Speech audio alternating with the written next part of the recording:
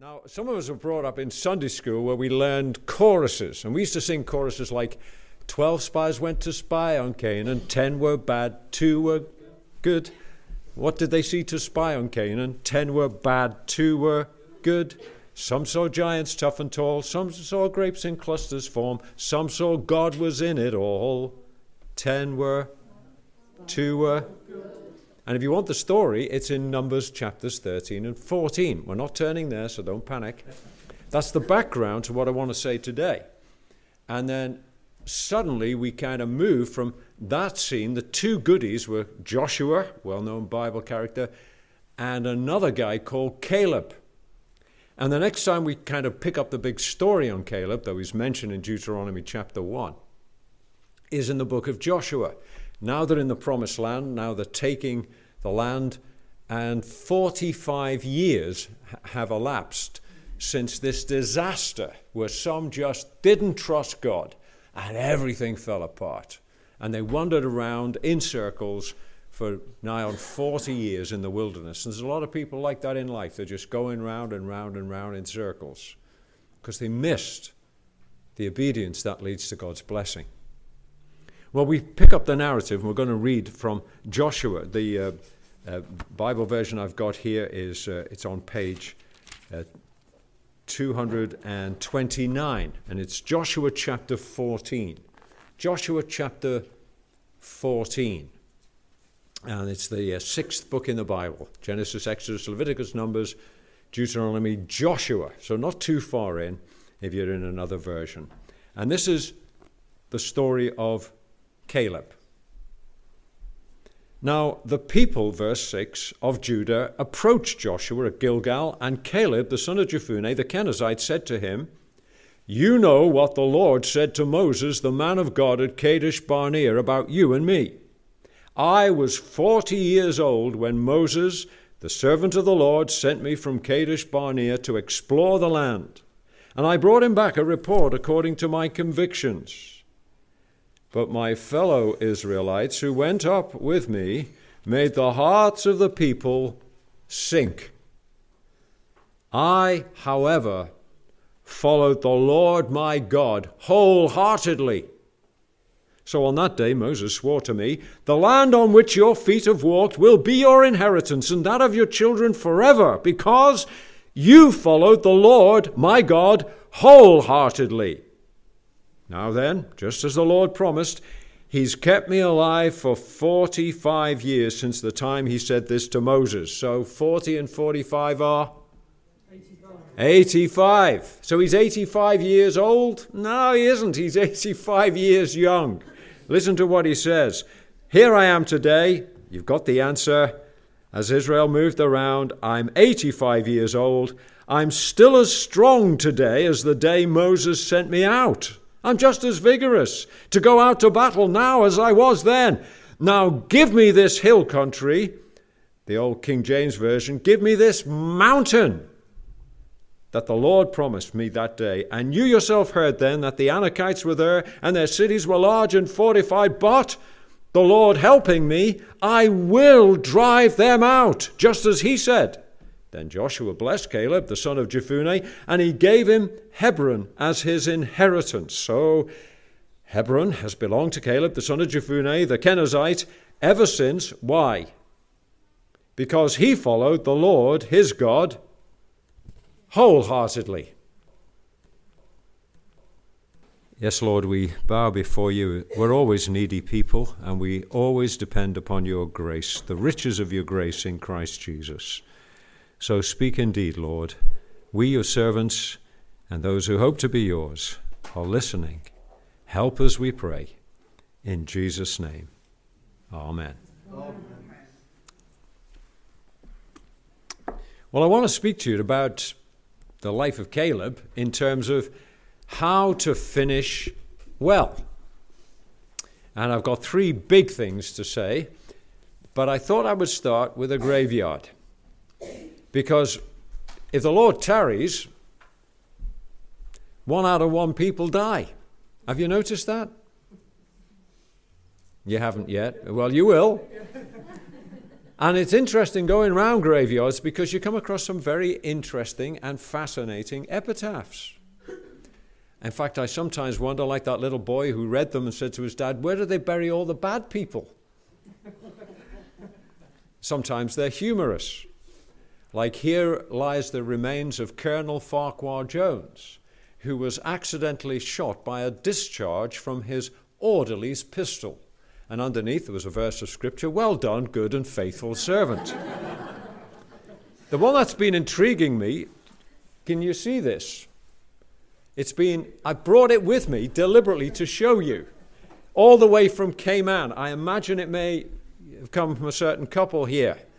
And it was sitting as a coaster just in the church office, and folk thought it had come from Africa or somewhere, and it was a foreign language, because it says, by gum. And I said, that's from Yorkshire. And they said, really? I said, yeah, it's a well-known Yorkshire.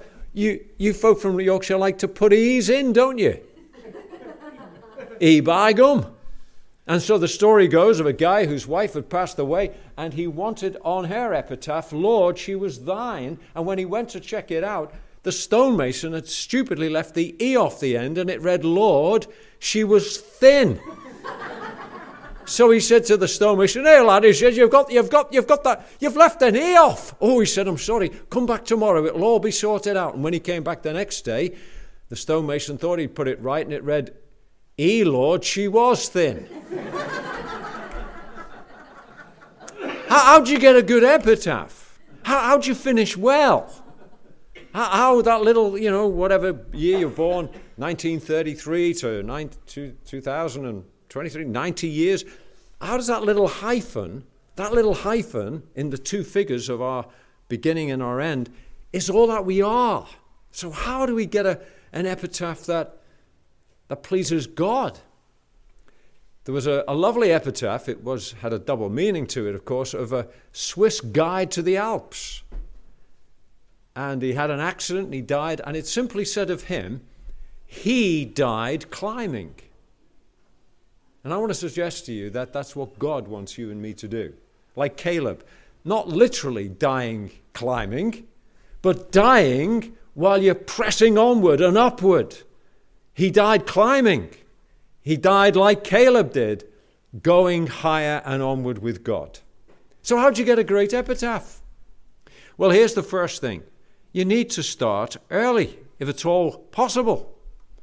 Caleb is called the son of Jephunneh, and the word Jephunneh in Hebrew means, from a root which means turned around. So his dad, somehow or other, turned around, repented, joined the people of God, and Caleb had an incredible start in life. He was raised in a home where God was honored, where God was not second place, not a runner-up, but number one. Now, my folks were great. They'd just give you their last halfpenny. But we weren't a church-going family. And although there was a respect for the Almighty, as it were, nobody ever taught us the Bible. They didn't take us to church or whatever. And then I'd come across folk who'd had that background and realized, wow, what a privilege. And they thought, because I had a more dramatic testimony, that was something really good. When I was a seminary professor, principal, I'd have new students in groups of 5 or 6 for coffee and tea. And it was always a bit of, fun time as well, be winding them up. But I'd get their little potted stories, and somebody would say, well, I used to be an international drugs runner. I used to rob banks. I've been through 3 marriages and divorces. And then when I was 7, I became a Christian. What? Now, some of them were dramatic, and they've been, in prison and everything else. But some of those who had those nice testimonies, becoming a Christian young, they felt like a bit embarrassed, like it didn't matter. Tell me, what's better? What's better, to have a car that you never wrap around a lamppost and needs extensive repairs, or not to have the accident? Not to. Some of you are really not sure, are you, speed characters? It's good to avoid the accidents. Now, God's grace can reach anybody, no matter what mess they've been in. Wonderful things of God, people, just rescuing people. But it's a great thing when God's grace keeps you from gross and great sin that leaves all sorts of residual damage. So if you come from a Christian background and home, you've had the best of starts in life. Your Christian home wasn't perfect. Your parents weren't perfect. You know that. They know that.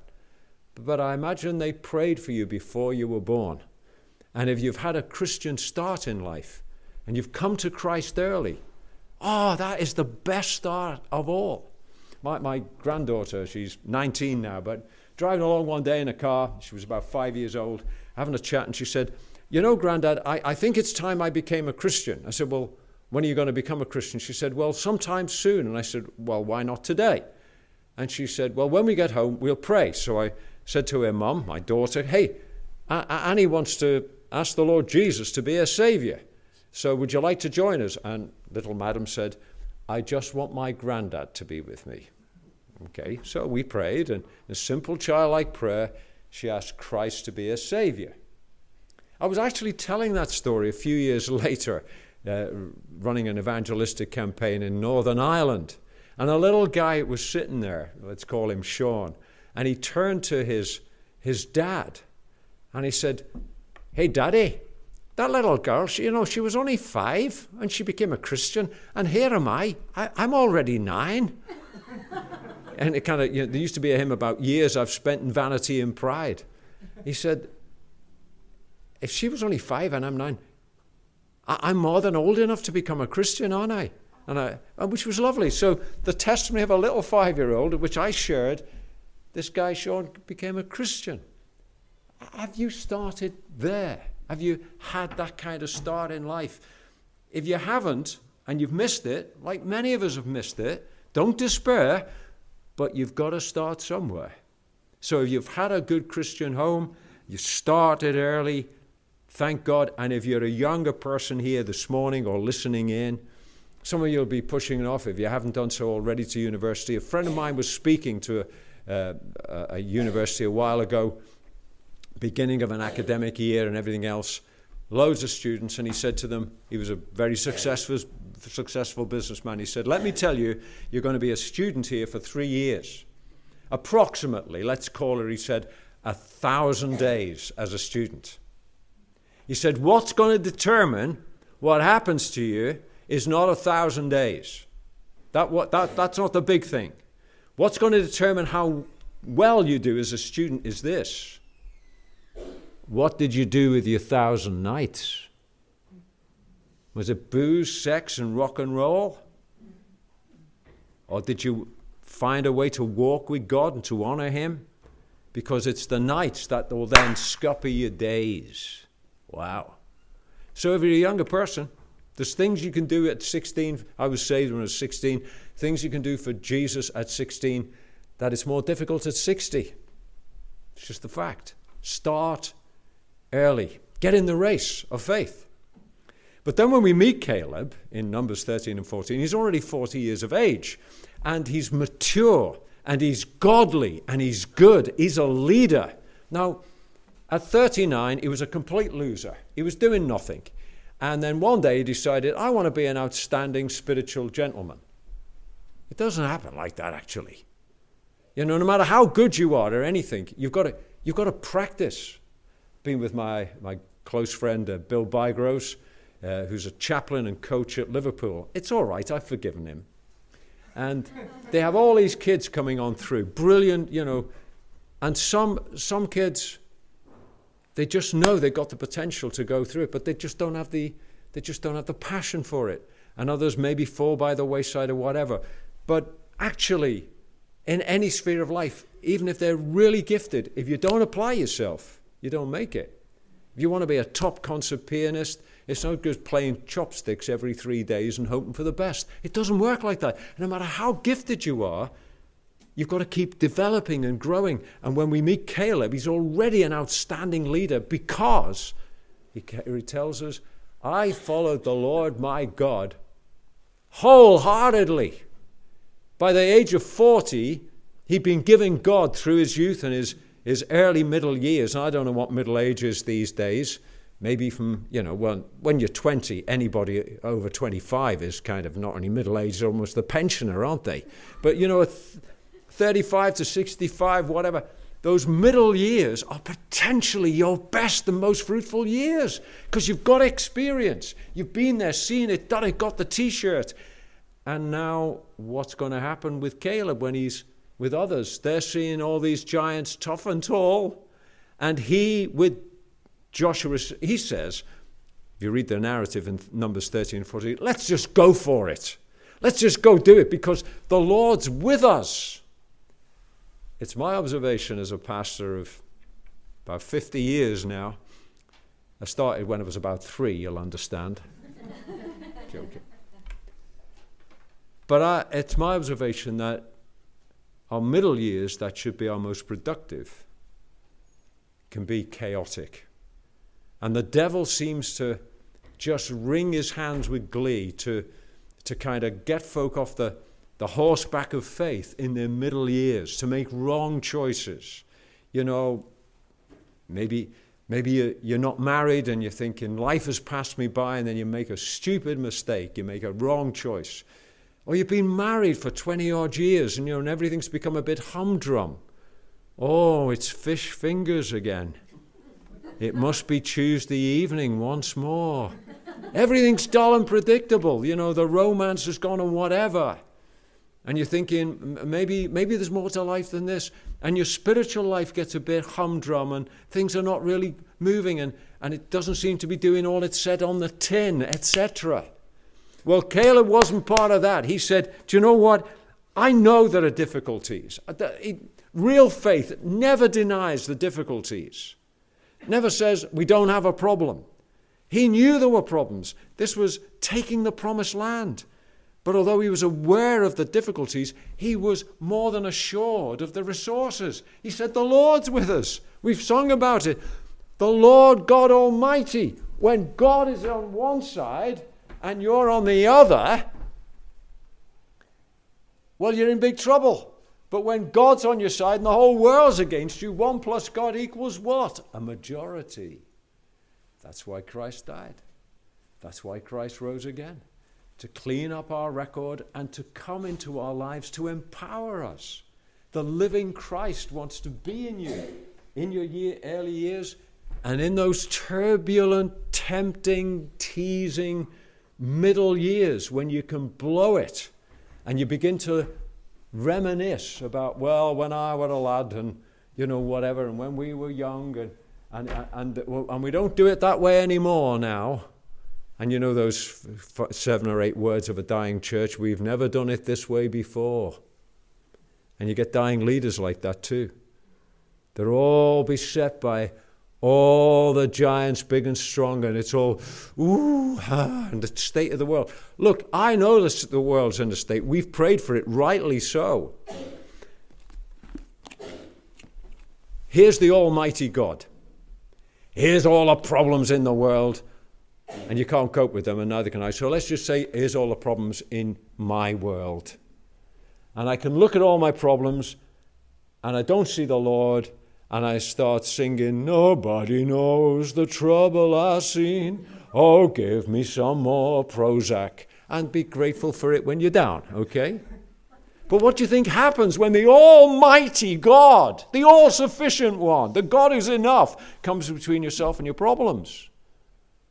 Well, it's not that they disappear. No, but then you're resourced. You have strength. You have perspective. There are problems that may still be there. Some of them are not. They're dealt with. But others may still be there. You're still trying to find a job. You're still trying to look for a life partner. You're still trying to find your niche in life.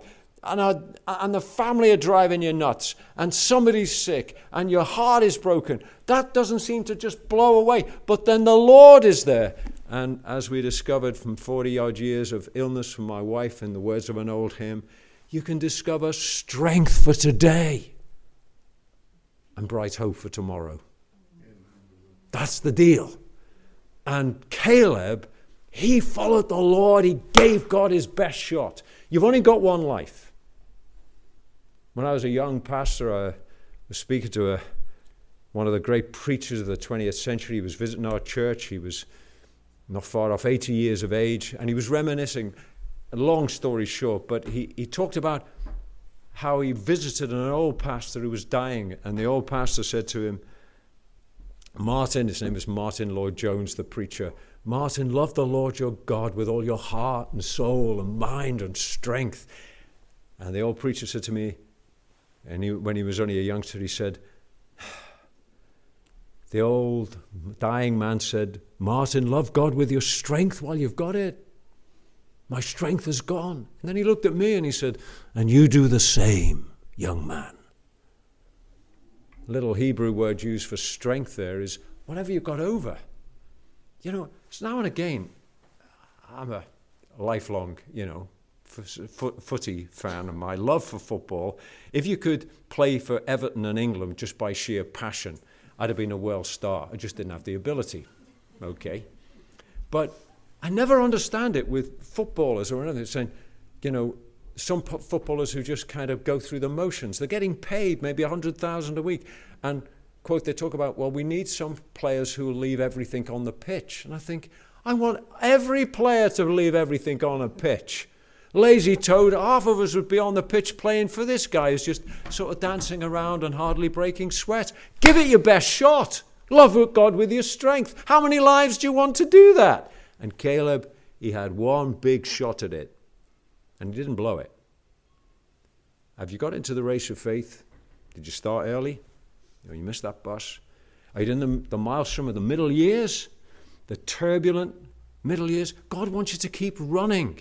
And if you've got off track and things have gone wrong and you think, well, I've really blown it. I am so grateful. At the heart of the Christian faith is a message that everybody needs, the world needs, and it's short on it. And that's forgiveness, a new start. Everybody seems to think forgiveness is so easy till something goes wrong. You've got to forgive somebody who's done you down. That's what, the Middle East. Where is anybody speaking about forgiveness? Wow. And the world is full of unforgiveness. And yet the Lord's Prayer, forgive us our sins as we forgive those who sin against us. This is not a simplistic thing. Forgiveness is costly. If I owe you £100 and you forgive me, who pays? Oh, I'm so glad. Anybody give me an offer on this? You pay. If you forgive, you pay. You stand the bill. And people think, oh, it's so easy for God to forgive. It is the most difficult thing in the universe. Because he has to stand the bill. And bearing shame and scoffing rude, in our place condemned, he stood. And he sealed our pardon with his blood. Hallelujah. What a Savior is Jesus. He died that we might be forgiven. He died to make us good, that we might go at last to heaven, saved by his precious blood. For there was none other good enough to pay the price of sin. He only could unlock the gate of heaven and let us in. In your middle years, don't give up. Keep going. Being a Christian is like Arctic expedition, though I've not done the latter so far. While you can put one foot in front of the other, there's no way out with dignity. If you can put one foot in front of the other, that's all God wants you to do. And one step more. Here, keep going. Be consistent. Live with integrity by the grace of God, day by day. And the final thing I want to say is simply this, as we meet Caleb at last in Joshua chapter 14. At 85, he's still going for it. Now look, we can't control some things as we get older, can we?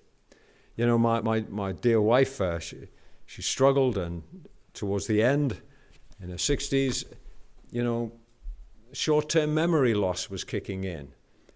And she'd laugh about it, and we'd laugh with her and keep it light and say, Mum's short-term memory is so bad that the good news is she keeps forgetting she's got a problem with it. And we tell her a good joke today, and she'd enjoy it again tomorrow. Every cloud has a silver lining kind of thing. But we were also aware of the decline. Some of us are fearful of Alzheimer's, dementia getting a hold of us. Just passed a friend a couple of nights ago. By the way, the reason I've got this tie on is for the first time ever I went to my old boys association. The school's been shut for 40 years, but there's hundreds of guys still belong to the old boys association of Liverpool Collegiate School. So they gave me a tie because I was hoping to go to dinner, and then they invited me to speak, so I ended up on the menu. And all these old guys like me, whatever, are there, and some of them getting really on. And one of them, a pastor friend I was chatting to, turned up, known him many years, school days. His wife's just beginning to lapse into dementia. I took my 90-year-old cousin by marriage out the other day because his wife, my cousin Flo, just slowly sunk into the sunset with dementia at 86 and other related things. So some of us can't control that. Meanwhile, another visit I made to one of my favourite long-time girlfriends and second mum. She'll be 100 next May. Still living by herself, still sharp as a tack, razor-sharp Scouse sense of humour. She just gets it. Living by herself, look at 99 and a half. Well, but we don't get a choice on some of that, do we? We don't know how we're going to be. But other things being equal, while you've got your health and strength, don't be kind of stuck with cotton wool all around you or fearful of taking choices. If you belong to Jesus Christ, here's the good news. He has the whole world in his hands, and he has you and me in his hands. And he says, I have, Revelation 1, I have the keys of death and Hades. These keys will get me into, this is revenge really. I've got my daughter's car I'm driving round here for all those things and things she's put on mine. This key gets me into my car. There's a key that is going to unlock your leaving this world. And it belongs to Jesus, no one else. And you say, well, I don't know how it all works out. Neither do I. But he says, I've got the keys of your destiny. So do you know what that means? You are going to die on time. Now, some of you feel really miserable about that, don't you? Huh? Well, if you're going to die on time, for goodness sake, for Jesus' sake, make sure you live in time. I know some folk, they died at 35 and nobody noticed. So they were buried at 83. They've been dead for years. Just, how are you under the circumstances? Misery, whatever, doom and gloom. And you're not living, son. Get a life. And Caleb was getting a life for as long as God gave him strength. So whatever you are, don't write yourself off. Sometimes God says, yep, as you get older, you do learn the difference between a house and a home. A house is where you live, and a home is where your family want to put you if you're not careful. But even if you end up in a home, that's okay. If God's in it, because like another friend of mine, a pastor's wife, he passed away, and she had multiple sclerosis. She's in a wheelchair, sharp as a tack. And she just wandered all around the care home she was in, sharing the love of Jesus with people. This was her kind of mission field. And she loved it because they couldn't escape, whatever. And so all I'm saying to you, as you get older, keep going. Keep mobile. Do things that are smart and whatever. Don't just let the old person get into your head. Some folk do that so young. Oh, when I was in my health and strength. And you're thinking, well, you're only 43 now, other things being equal. And just do the best you can with what you've got while you've got it. Because Caleb, 3 times in this passage, we're told, he followed the Lord his God wholeheartedly. God wants you to give your heart to Christ and then live wholeheartedly for him. To do your best and commit the rest. It's all this wonderful thing about being a Christian, starting early, running and continuing to run well, and seeking to burst, as it were, your heart as you come to the finishing tape, so that in latter days you're courageous. You can be converted at any age. I remember Jack in my church in Bournemouth being converted. He was at 82. And I tell you, that guy just devoured the Bible. He'd read it more by the time he died 3 or 4 years later than many Christians in a lifetime. And he just was on fire for Jesus, but he only had 4 years. Whatever age you are, if you haven't yet entered this faith, the race of faith, today is a call for you to come on home to God. And not looking like a Christian. Some years ago I was speaking in Japan, and I was in Tokyo, and in the Kaya Plaza Hotel, where the committee, the Keswick Convention, can you believe that? There's a Keswick there's Keswicks all around the world. So here I was at the Keswick in Japan. And I wondered, all these folk were walking around with tracksuits on, and I was some days too. And I thought, there must be some sports event on, outside the Kaya Plaza Hotel on the Sunday morning at 9 o'clock, the Tokyo Marathon was beginning. There were 26,000 to 30,000 runners, and loads of them were staying in this lovely hotel outside of which and I'm walking around in my trackies, my trackie, I'm Scouse. So I've got my tracksuit on, although I've been a runner and up to, I wasn't training for a marathon. I was there preaching, the gospel. And folk would stand in the lift and say, so, you're all ready for this marathon? Because I looked like a marathon runner because I had the clobber on. But it was pseudo. I looked like, I might be running, but I wasn't in the race. And you can look like you're running. And folk may assume you've asked Jesus to be your Lord and Savior and your master and your friend. But you don't have to be pseudo. You can't con yourself or God, ultimately. You need Christ in your life. And that's the deal of salvation. Whatever age you are, a little child of 7 or even 3 or 4 can enter into heaven through Christ, the open door. But there was a dying thief who said, no, thanks very much, Jesus, all that stuff you can keep. I'd rather die in my unbelief. And one dying thief said, Lord, remember me. Today you'll be with me in paradise. So here's a guy who ends up with a great epitaph. Even in his latter days, he's pressing on and pressing forward with God because he loves the Lord, his God. Here's a conclusion. Around the 2nd, 3rd of May 1953, 6 minutes outside of Dum Dum Airport, a Comet jet had taken off, and it was carrying the then Home Director of what we now call the Overseas Missionary Fellowship, the China Inland Mission, a guy, Fred Mitchell, from Bradford, and a great man of God. And 6 minutes out, this comet just disappeared. It never found, I don't think, the remains of it. And yet the last word that came from that comet jet, when they did at least find the black box and what they could record in those days, was simply this: climbing on track. We started with a guy who died climbing. He died climbing. And Fred Mitchell was on a plane which was climbing on track. And God wants you, through all the changing scenes of life, in trouble and in joy, to climb on track with him. Start early. Keep going. Don't quit till quitting time comes. And by the grace of God, you'll get a great epitaph.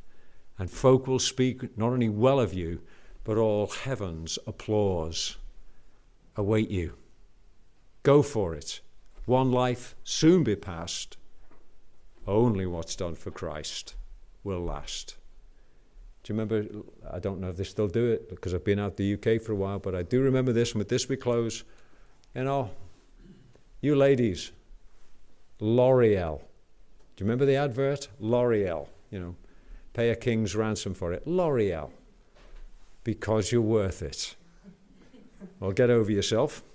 I don't know about that, but I know the Lord Jesus is worth it. And he's worthy of your trust and obedience and following him. Well, God bless you. Let's pray together. Lord, thank you for being able to be with these lovely people here this afternoon. You've given up their time and an odd time for many folk who would think 4:15 in an afternoon, but here we are before you, the true and the living God, who at immense cost has come to redeem people like us. And we thank you that you call us into your forever family. You cleanse us, you forgive us, you put your life within us by your Holy Spirit. And as we bow before you, where our youth has been wasted, where our middle years have been anything but consistent, and where our latter days seem a real challenge, Lord, thank you. Thank you for the grace and mercy of the Lord Jesus to cleanse us and forgive us and to get us going again. And Lord, for those of us who are so fearful that life has just passed us by, birth in us that note of hope from that great prophet Joel. I will restore to you the years that the locusts have eaten. Lord, let them not eat any more. Save our youth, save our middle years, save our latter days, that we may climb on track with you till the race is run and the day is done and we see you in glory. In Jesus' name, amen. Amen.